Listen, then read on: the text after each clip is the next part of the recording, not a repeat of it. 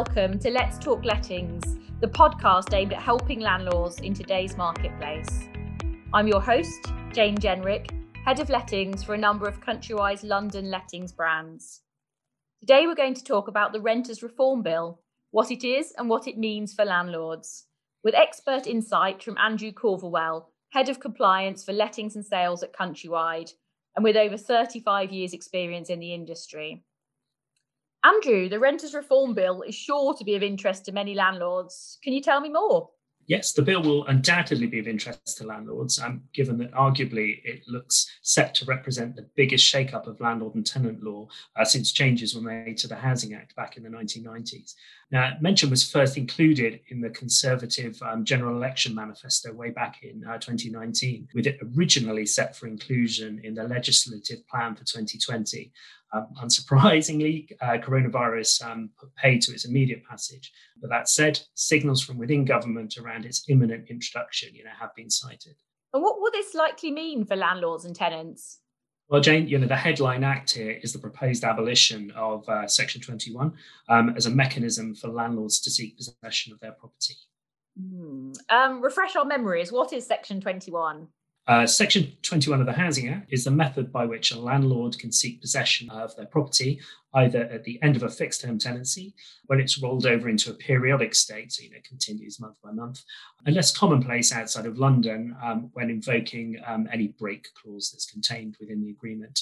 Latterly, it's become known as a way of facilitating no-fault evictions, as opposed to using notice under Section 8 of the Housing Act, where a tenant is, let's say, for example, in arrears or has breached the terms of their agreement in some other way. If Section 21 is abolished, how and when will a landlord be able to gain possession of their property? That's to be confirmed, but mention of landlords only being able to obtain possession when, for example, they wish to sell or to move back into the property, that's widely being suggested as possible outcomes. In practice, is this not how it works anyway? Arguably, yes, insofar as landlords usually want continuity of income. And so, apart from, when they wish to sell the property or move back into it, as you say, they're usually happy for a tenant to stay for as long as they wish. But that said, there is some concern, and genuine concern, in my opinion, around how landlords are perceived by government when you look at the basis for some of the proposed changes and the potential for an unfair balance in the landlord and tenant relationship. There are times when you could be forgiven for thinking that somehow all landlords assume the role of the devil incarnate in a world of perfectly angelic tenants, which of course is far from the truth. In reality, there are occasions where, through no fault of a landlord, the landlord and tenant relationship breaks down as a result of, let's say, unreasonable behaviour by the tenant, or indeed their expectations of the landlord. Now, where this is the case, the prospect of landlords being locked into long-term tenancy will be an obvious cause for concern. And the same also might be said for the wider community, given, for example, the challenges faced in gaining possession for antisocial behaviour. Landlords will therefore perhaps not unreasonably say, well, why would I seek to evict a good tenant without genuine reason? And so why change things? Well, I guess we'll see how this argument lands. Why is this being considered?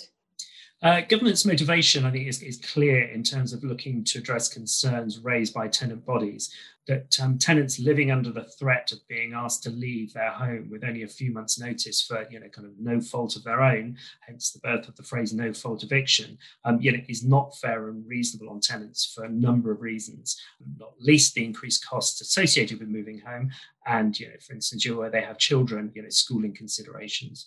Now, noble aims, arguably, but, counter to that is the argument that if landlords are concerned at gaining possession, they might exit the rental market, so leading to a shortage of rental property.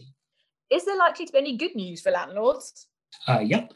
Insofar as improvements to the court process are included to make it quicker and easier for landlords to get their property back when the time comes.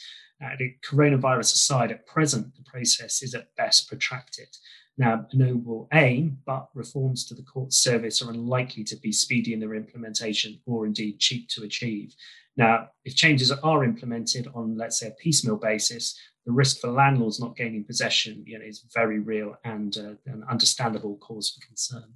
And am I correct in thinking that changes to deposits are included? Yes, that's correct. Mention has been made of a new lifetime deposit, meaning that tenants will not have to find a new deposit every time they move home. Surely landlords will be asking why this is needed when the deposit from their old property is returned, provided they've looked after it. Again, that's correct, but there is an inevitable delay as the condition of their old home is assessed and negotiations for the deposit's return completed. So in practice, tenants are therefore bridging the deposit gap and sometimes using expensive methods of borrowing, such as credit cards and even high interest short-term loans.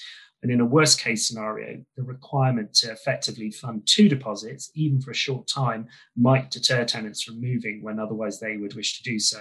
In essence, leaving them trapped. In your opinion, is this good news or bad news for the rental market? Well, the current tenancy regime is certainly long overdue an overhaul and needs bringing squarely into the 21st century. And so, providing that changes take into consideration the needs and requirements of both parties and don't seek to unfairly benefit one over the other, then, broadly speaking, I think this represents a great opportunity to modernise the rental market. That said, if the balance tips unfairly towards the tenant, then government risks driving landlords from the market and so reducing the stock of available property.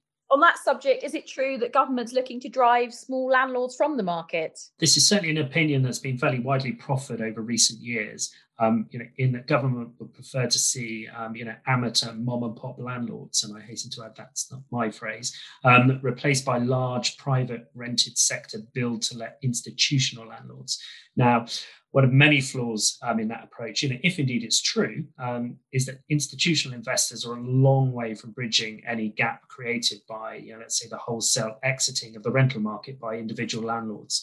And concerns, have also been raised in that, again, if this is true, it represents a paradoxical approach in that the shortage of rented property will almost certainly drive up rents and therefore disadvantage those very people government seeks to protect. So where can I go for further information? You can monitor progress of the bill at gov.uk. And as usual with these topics, developments when the time comes are likely to be fairly widely reported in the press, I think.